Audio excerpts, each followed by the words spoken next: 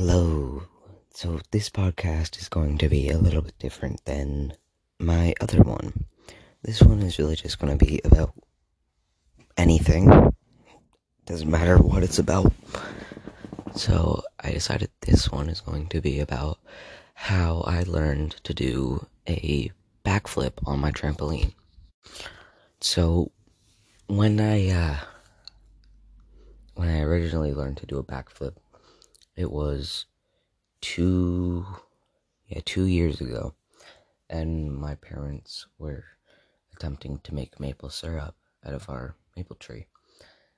Didn't go very well, but we still tried. And I had learned to do backflips pretty decently. I could land every other one. But then one day, while I was doing my backflips, I landed on my head and kind of like crunched my neck to the side. It hurt a lot and my nose started to bleed.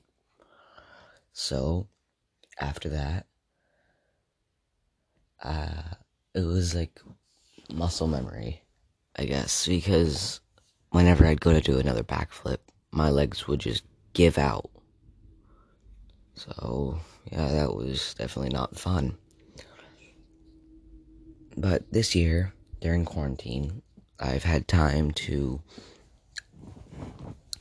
practice more and really try out new techniques.